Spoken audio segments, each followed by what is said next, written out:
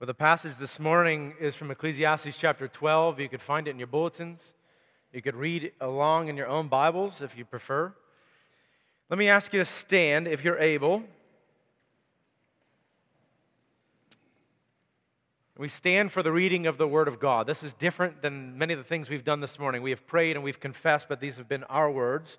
This is now the Word of God, breathed by God through human authors, given to the church that we might know Him and might glorify Him more fully. And so this is Ecclesiastes chapter 12, verses 9 through 14. Besides being wise, the preacher also taught the people knowledge, weighing and studying and arranging many proverbs with great care.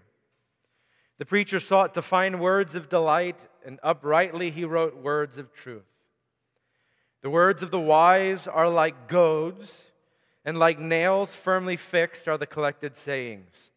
They're given by one shepherd. My son, beware of anything beyond these. Of making many books there is no end, and much study is a weariness of the flesh. The end of the matter, all has been heard.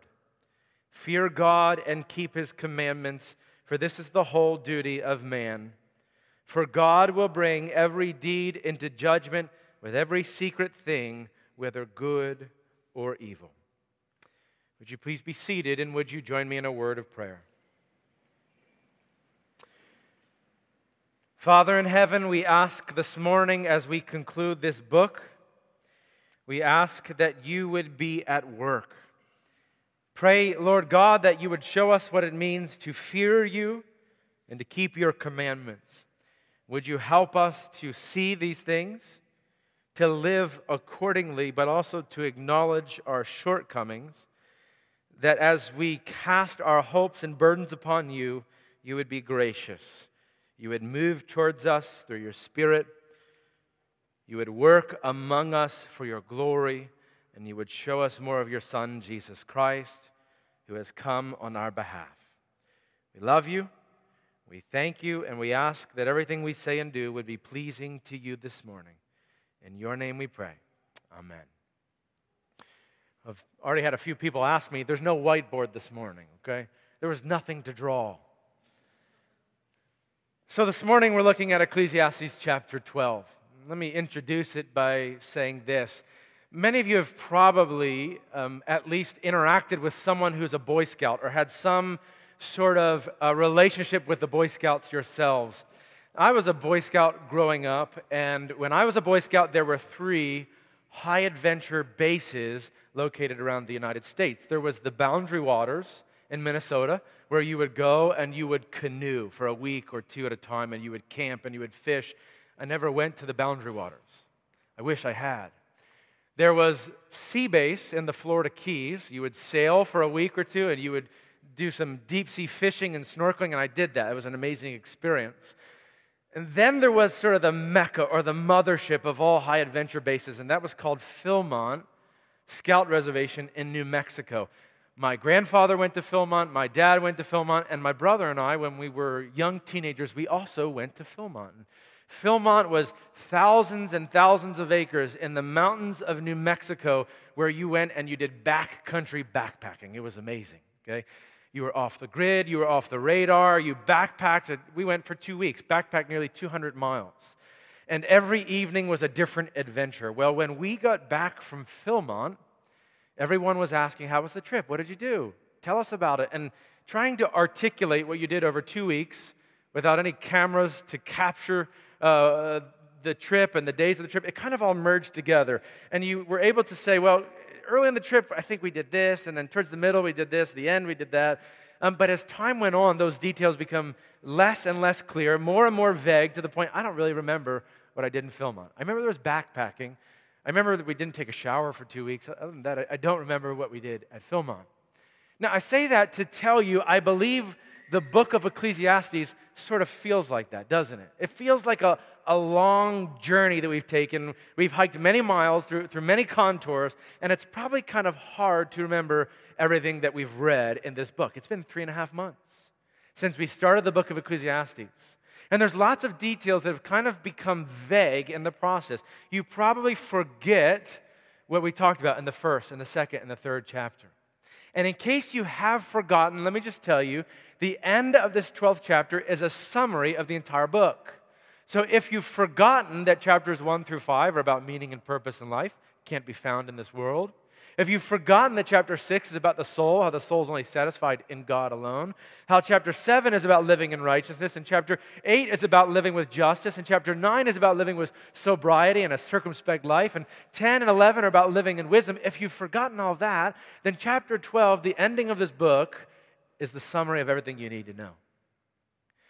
I hope that a year from now, and 2 years from now, and 5 years from now, when you think back and think, oh, there's that one time we worked through the book of Ecclesiastes, I hope you'll remember at the very least the summary of the book, that it will stick with you as you think about this book, okay?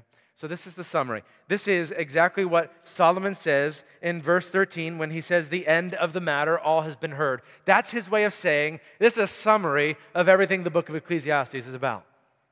The end of the matter, all has been heard. And so this morning, as we talk about the summary of the book, here's what we're talking about, okay? You can see in the insert in your bulletin, 3 points, very brief points. We're going to talk about how God has spoken to us in this book, why God has spoken to us in this book, and what He has spoken to us, okay? 3 points. The first point, how God has spoken, it begins in verse 9. In verse 9, it says, besides being wise, the preacher also taught the people knowledge, weighing and studying and arranging many proverbs with great care. And I'll tell you that as Solomon begins this portion of the text, you can probably hear it. He speaks in the third person. This isn't strange. It may sound strange to you, but he did this at the beginning of the book. He's going to do it now at the end of the book. He's speaking in what I would call the kingly third person. Okay? It's actually a very common thing in pre-modern literature when a king or someone with great authority or clout, when they would speak in the third person. It is like in The Wizard of Oz, when the Wizard of Oz behind the screen concludes what he's saying, he says, the great Oz has spoken, right? And what he means is, I finished what I was saying, but he speaks as one with great authority. That's the kingly third person. That's what Solomon's doing here. He refers to himself as the preacher. As he did in the first chapter, so he does here. Koheleth is the Hebrew word. Koheleth, the preacher. Solomon's name is never said in the book, but he refers to himself as the preacher. The preacher has spoken. And verse 9 says that the preacher taught the people knowledge, weighing, studying, and arranging many proverbs with great care. You get the picture. The preacher, Solomon, has gathered wisdom. He has gone out to seek and to find what is truth and what is good for man. And he has taken those things and he has brought them together and ordered them in such a way that you might read a book like Ecclesiastes and say, well, that makes sense. That's good truth. That's good wisdom. So also, he compiles truth in the book of Proverbs. Now look, though, it's so important at how this collection of truth is described in verse 10. The preacher sought to find words of delight, and uprightly he wrote the words of truth. Okay? There's 2 descriptions there for God's word, for God's revelation to us. Did you hear them? He said he sought to find words of delight. That's one description, delightful words. And he sought to find words of upright truth. Okay? Upright truth and delightful words. Now let me say something, okay? I think these 2 very important categories that describe God's revelation to us, they describe this book of Ecclesiastes. I think we often will think about one but not the other, okay? We often think about God's truth and how upright it is and how honest it is and pure and righteous, but we often forget or neglect how delightful it is, okay? These 2 words, upright truth, that means pure, it means honest, it means clear, it means righteous and holy. That's good. That's God's revelation to us. The word delight means pleasurable, pleasing, satisfying. It is good for the senses, okay? And as I say, I think especially God-fearing Christians, we often emphasize the uprightness of God's truth, but we neglect how delightful it is, how pleasing and satisfying it is. I'll give you a few examples of that. I think about the way that Christian parents speak to their children, okay? Christian parents, you know you do this, okay? When you speak to your children about what we ought to do in obedience to the Lord, you often speak about how, okay, I know you're not going to enjoy this. This shouldn't make you happy, but this is what's right. You're going to do this, whether you like it or not, okay? because it's good and it's true. And sometimes that's appropriate. Sometimes because our hearts are not oriented to God, His truth is not pleasing. But you know what? There should be probably more conversations that parents have with their children where the parent says, this is what is good and right, and if your heart is good with God, you will delight in it. And it will be good, and it'll be satisfying, it'll be pleasing. You will rejoice in the truth because it's good for you. It's delightful. I think of the way we often describe things in the Christian life, in the Christian walk. You think about how often marriage is described. And I know this is true. A lot of people speaking to young single people, married couples, they'll say, well, marriage is tough. It's so hard. Sometimes you're going to hate each other. That's marriage. And the single people are saying, why would I ever want to get married? Right? But we neglect the delightful parts of marriage. How good it is. How beautiful two people who love the Lord and are pursuing Him in marriage, how beautiful that is. How pleasurable it ought to be. We neglect that. Sobriety and chastity. Right? We speak about sobriety and chastity. And all around college campuses, all across America, Christian pastors and Christian leaders are saying to college students, listen, okay, I know everybody's out there having fun. This isn't going to be fun, but it's the good thing to do. You shouldn't sleep around, and I know that's not enjoyable and it's not what you want to hear, but it's what's good and right, okay? The message ought to be it's good and right, and it's delightful, and it's pleasurable, and it's good for you, and it's satisfying to the soul, and you will find great reward in God's truth. I also think of, this has happened many times, I think of how also we fail in this area because of laziness or neglect of the Word of God. I can't tell you how many parents have walked into my office and have said, woe is me, my children have walked away from the church and they're living with their boyfriend or their girlfriend. They're living a wayward life. And whenever that happens, the conversation goes something like this. Well, how did you raise them? Did you instill in them the truth of the Word of God? Well, yes, of course. I taught them Christians should marry Christians. Don't move in with anybody till you get married. I said, well, that's good, that's the truth, but have you instilled in them the truth of the Word of God? Have you showed them how delightful the Word of God is? And they said, well, I don't know what you mean. What do you mean? Have you memorized the Psalms together? Well, no, we never did that. Have you talked to them about the prophets and the letters from Paul that speak about the pathway to destruction, how pleasurable it seems, but the end of it is only death? Have you talked to them about that? Well, no, we haven't talked about that. Have you meditated upon the commands of the Lord? No, we never did that. And I tell you the truth, in the Christian church today, it is as much a problem of Christians who live as what I would call a bumper sticker Christian life, okay? That is, the summary of our faith is whatever we find on Hallmark cards and bumper stickers. We haven't meditated upon the Word of the Lord. And so we don't know how delightful it is because we haven't experienced that ourselves, let alone been able to share that with others. Solomon, as he concludes this book, says the Word of God is both uprightly true and pleasant and pleasurable. It is delightful. It is good for you. We ought to recognize both as we immerse ourselves into the Word of God. We ought to recognize that it is both true and it is good. It is satisfying how God has revealed Himself. That's the how. That's how this book is written. It is designed to be good, pleasing, true, and upright. I was thinking this morning when I was like, well, I'm not going to draw a picture. I was thinking of bringing some visual aids this morning. I didn't because I thought it'd be too tacky. And here I go. I'm going to tell you what I was going to do anyway. Okay? I was going to bring some broccoli and some pineapple. Right? And we say broccoli, you have to eat the broccoli. You might not. This is what I say in my house. You don't have to like it. You just have to eat it. Okay? And my kids are always like, Dad, stop. That's what broccoli is, and that's kind of the way we view the Word of God. But the Word of God is also like a pineapple. It is satisfying, it's sweet, it is good, and it's good for you both at the same time. That's how Solomon speaks of God's Word. Let us also speak that way of the Word of God, uprightly true and satisfying to the soul. The next point here is not only how has God spoken in this book, but why has He spoken to us, okay? And if you haven't been asking this question the last 3.5 months, you probably should be, because we've been reading a book that is really awkward and hard.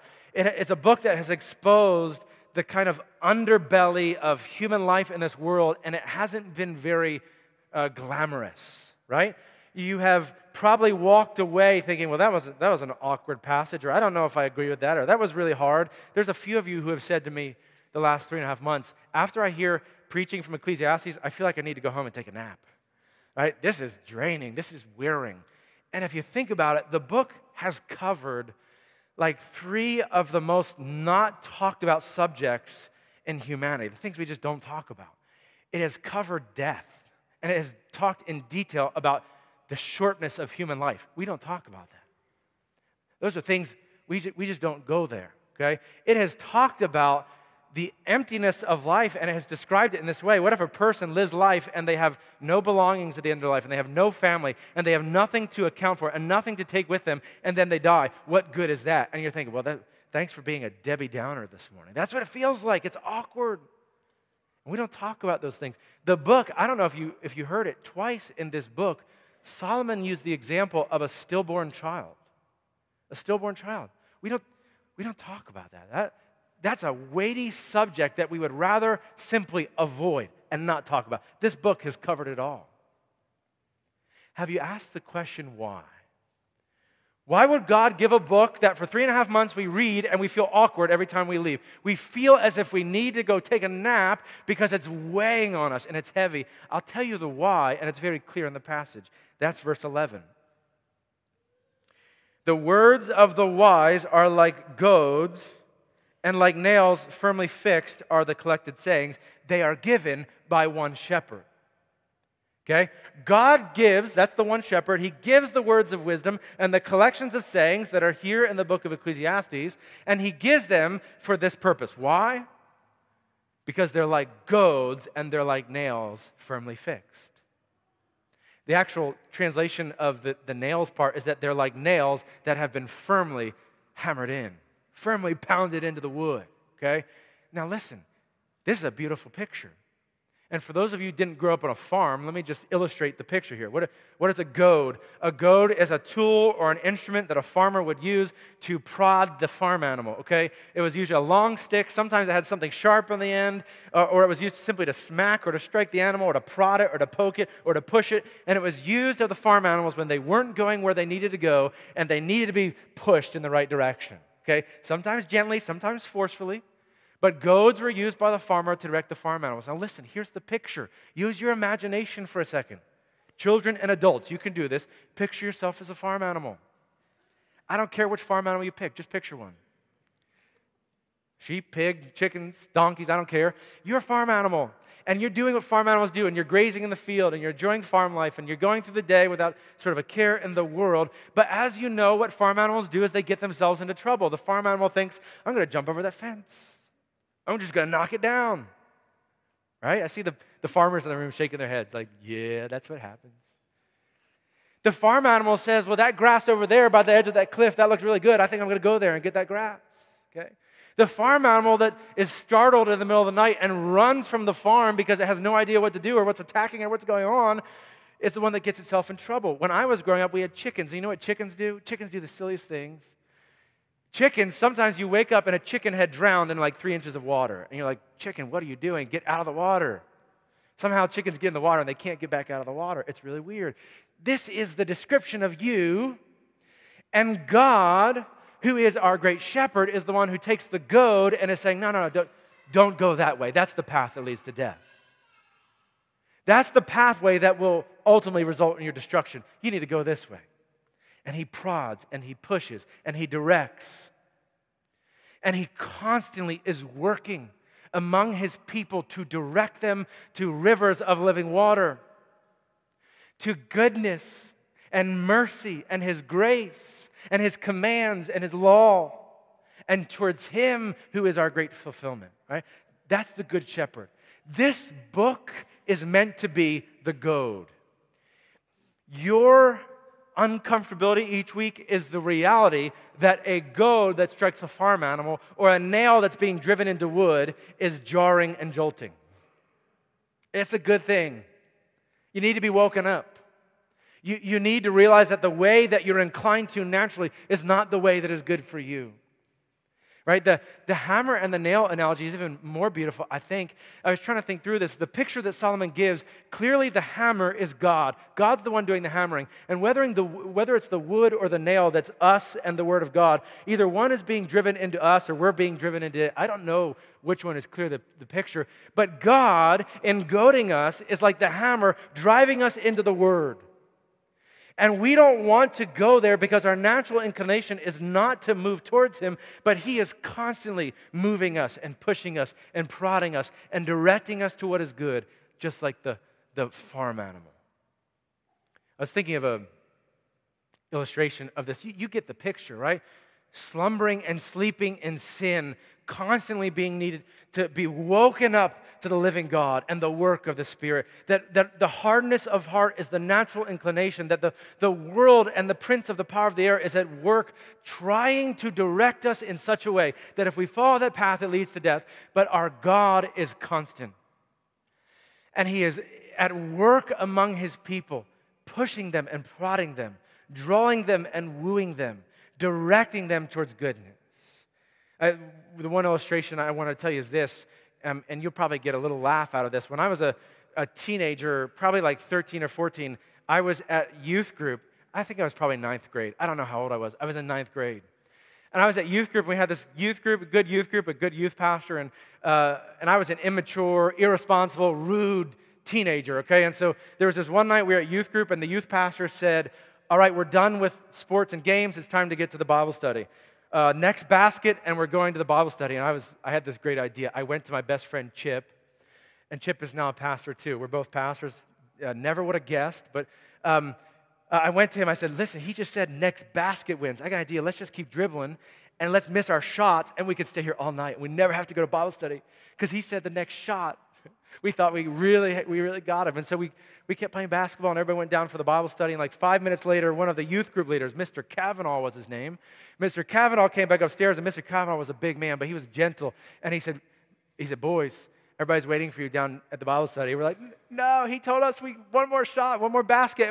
We haven't got one more basket. We're good. And he said, no, boys, everybody's waiting for you downstairs to go to the Bible study. And we said, okay, yeah, we'll be down soon. You have one more basket, right? And kind, gentle Mr. Kavanaugh, his demeanor changed. And he said, you two, against the wall right now. Right? And we kind of cowered against the wall. And he said, that's it. I've had enough of your immaturity, of your disrespect. He said, you will go down to that Bible study and you will learn about Jesus, or so help me. And we were trembling in our boots, right? No more basketball ever again. That is a description of what God is doing in Ecclesiastes, okay? Because we are wayward and we need the waking influence of the Holy Spirit at work in our hearts, that we might be inclined to God and we might move towards Him, not because of us, but because of the work of the Spirit in us. Here's how Charles Spurgeon described that. He said, we declare upon scriptural authority that the human will is so desperately set on mischief, that it's so depraved, so inclined to everything that is evil, and so disinclined to everything that is good, that without the powerful and supernatural and irresistible influence of the Holy Spirit, no human will ever be constrained towards Christ. That's a description of what's happening in this book. The goading, the prodding, the uncomfortableness, the awkwardness, the questions you have to ask, the way you feel drained, the confusion, the questions, all of it is designed to push you towards Christ. And that brings us then to the last point. What is God prodding us towards? What is He pushing us towards? What is He driving us into? What is the work that God is doing, and what does He want us to see? Well, that again would be verse 13. Listen, anyone who's read this book for the last 2,500 years, faithful Jewish followers and Christians would say that the summary of this book, the sentence that describes it all, is verse 13. Verse 13 of chapter 12 is the one sentence that summarizes Ecclesiastes. The end of the matter, all has been heard. Fear God and keep His commandments, for this is the whole duty of man. Fear God and keep His commandments, for this is the whole duty of man. You know me well enough to know that I enjoy the original language, and sometimes the original language, the Hebrew in this circumstance, sometimes the Hebrew language adds a word that's really helpful, but sometimes we get addition by subtraction. I think this is one of those cases. The original Hebrew is much shorter. It doesn't include all of what you read in the English, and I think the Hebrew is much more helpful for us. Here's what the Hebrew says. It says, "Fear God and His commandments keep, for this is man." Fear God and His commandments keep, for this is man. That's it. And you're thinking, well, this is what, man? This is good for man? This, as the ESV says, this is the duty of man? This is all of man? I mean, what's being said here? I think the Hebrew is much more clear than the English, okay? The description that we read in verse 13 is simply this. Fear God and keep His commandments. That's what man is, okay? Not so much a description of what you're to do as much as it is a description of what you are. This is your identity, right? As Rene Descartes says, I think, therefore I am. I think Solomon would say, I fear God and keep His commandments, therefore I am. That's what it means to be human. That's what it means to be designed in the image of God and given a purpose and meaning. Okay? That we are to fear God and to keep His commandments. That's the identity of humanity. That is the meaning of being a human being. That's what I think this passage means. You see, then what that does is that sets us up for everything we need to hear in the rest of God's Word. Because unless we understand this, we cannot understand the gospel. You will not understand the good news until you understand what's happening here in the book of Ecclesiastes. You see, it's very simple. God designed humanity with an implicit purpose, with an implicit meaning, with a DNA. That the design of humanity from the very outset was to fear and revere the living God and to keep His commandments. That we would walk in obedience to Him, and in doing that, we would be human beings. We would be true human. And so He designed the heart of man to beat, and the lungs to breathe, and the hands to grab, and the feet to walk, and the mind to think, and the body to function as it does so that the human beings might fear God and keep His commandments. Listen. If you've been reading this book for any length of time with us, you recognize then that there's a problem. It's a big problem, right? The sense that you have within you as you look at Ecclesiastes and you say, wow, this mirror of Ecclesiastes, it really reveals something about my heart that I do not like. The feeling you have when you wake up in the morning, you say, well, something's wrong. The thing you get when you went to Thanksgiving dinner and there's conflict, which happens at everybody's Thanksgiving dinner, right? Some of you at least. That is not a problem of behavior. It's not a problem of attitude. It's not something that will be fixed tomorrow. It's not something that you can just live a different way and you will change. The sense that you have deep within you that you've been created for a purpose and you cannot live according to that purpose perfectly, that you are not functioning as you were designed to, that is the problem for eternity. That is the problem that we see from the beginning of the pages of this book. Jeremiah says the leopard can't change its spots. Right? Dead human beings can't raise themselves to new life. You cannot change the brokenness of your own heart. You cannot make yourself to live better and to live fully and to glorify God and to fear Him and to keep His commands. You just can't do that. You see, the reality from the beginning of history is that God made Adam and Eve, and He made them to obey Him, to keep His commands. We call that the covenant of works. God made an agreement with them. I've designed you, I've made you, your purpose is to fear me and to keep my commands. If you do that, you will live perfectly, and you will have eternal life with me, and it'll be beautiful. Adam and Eve didn't do that. And now, that covenant of works, that continues, right? God has designed us that we might live fearing Him and keeping His commands. That continues, but we're not able to do it. And so generation after generation rises and falls, and generation after generation cannot live according to the purposes of God. The end of the matter, all has been heard. Fear God, keep His commandments. Can't do that. And so we sense our great need. If we haven't understood our need, we won't understand the good news of the gospel. Because the Gospels tell us that Jesus Christ came to a people who are being held to the covenant of works and could not live according to God's design for them. And so in that failure, they came under the condemnation of the living God. That because they did not function according to design, but rather they lived as rebels, they were under the wrath of God and only good for judgment and condemnation, right? Do you realize that we're rebels? Do you realize that your hearts are wayward? Do you realize that you cannot fear God and keep His commands perfectly? You haven't ever done that. So the good news then is that Jesus Christ came into that world. And what did He do? Well, He just did both of these things perfectly. He feared God and revered Him perfectly. He honored His Father perfectly. He glorified Him as the living God perfectly. And what did He do? He kept His commands and He kept them perfectly. In the passive and active obedience of Jesus Christ, He did all that the Father required, and He did it perfectly. But He didn't do it for Himself. No, of course not.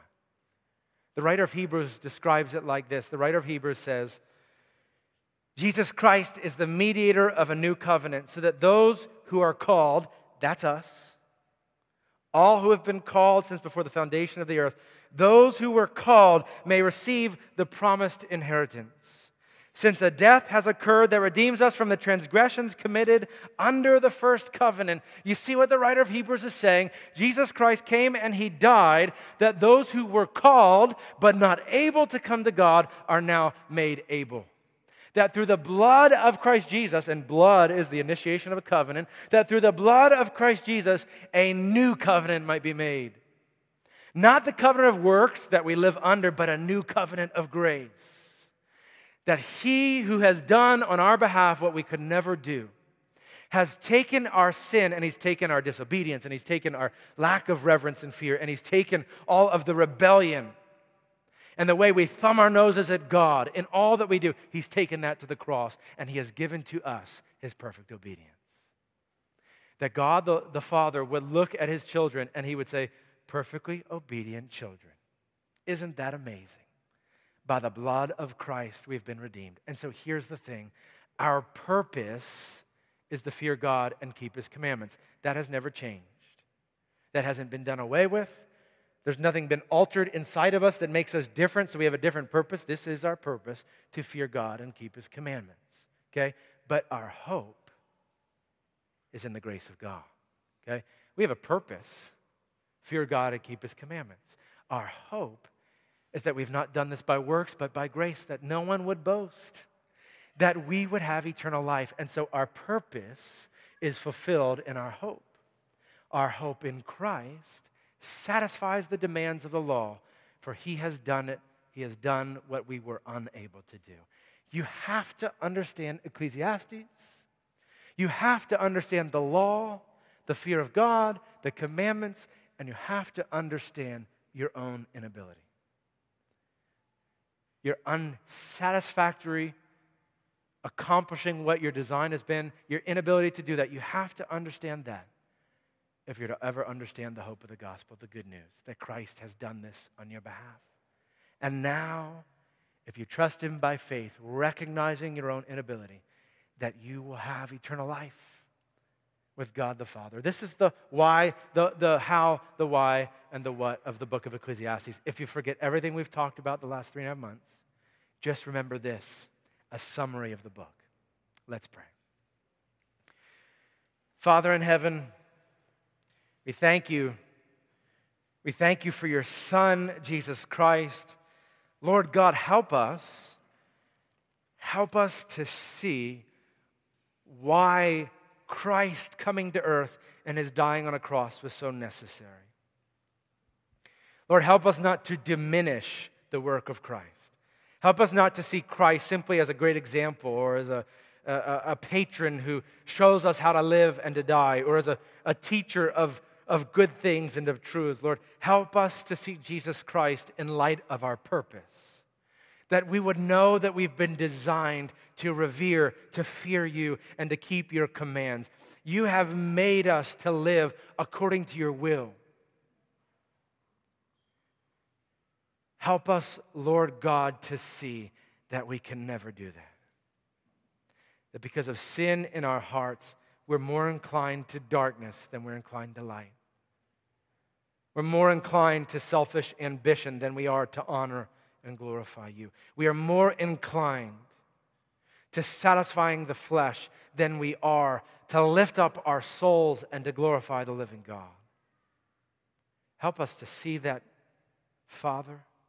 Give us eyes to see, ears to hear, and then help us in our desperation to cast our burdens upon Christ. Help us to cling to the cross, knowing that our only hope in this world is through the death of our great Savior, our mediator, the Lamb of God who takes away the sins of the world. Help us to cling to him. And in the great assurance of salvation through the blood of Christ, may we rejoice. May we find great pleasure, beauty, delight, thanksgiving in the privilege of fearing and revering you, in the privilege of keeping your commands. For this is what is pleasing and glorifying to you. We love you. We thank you. It is in your name we ask all of this.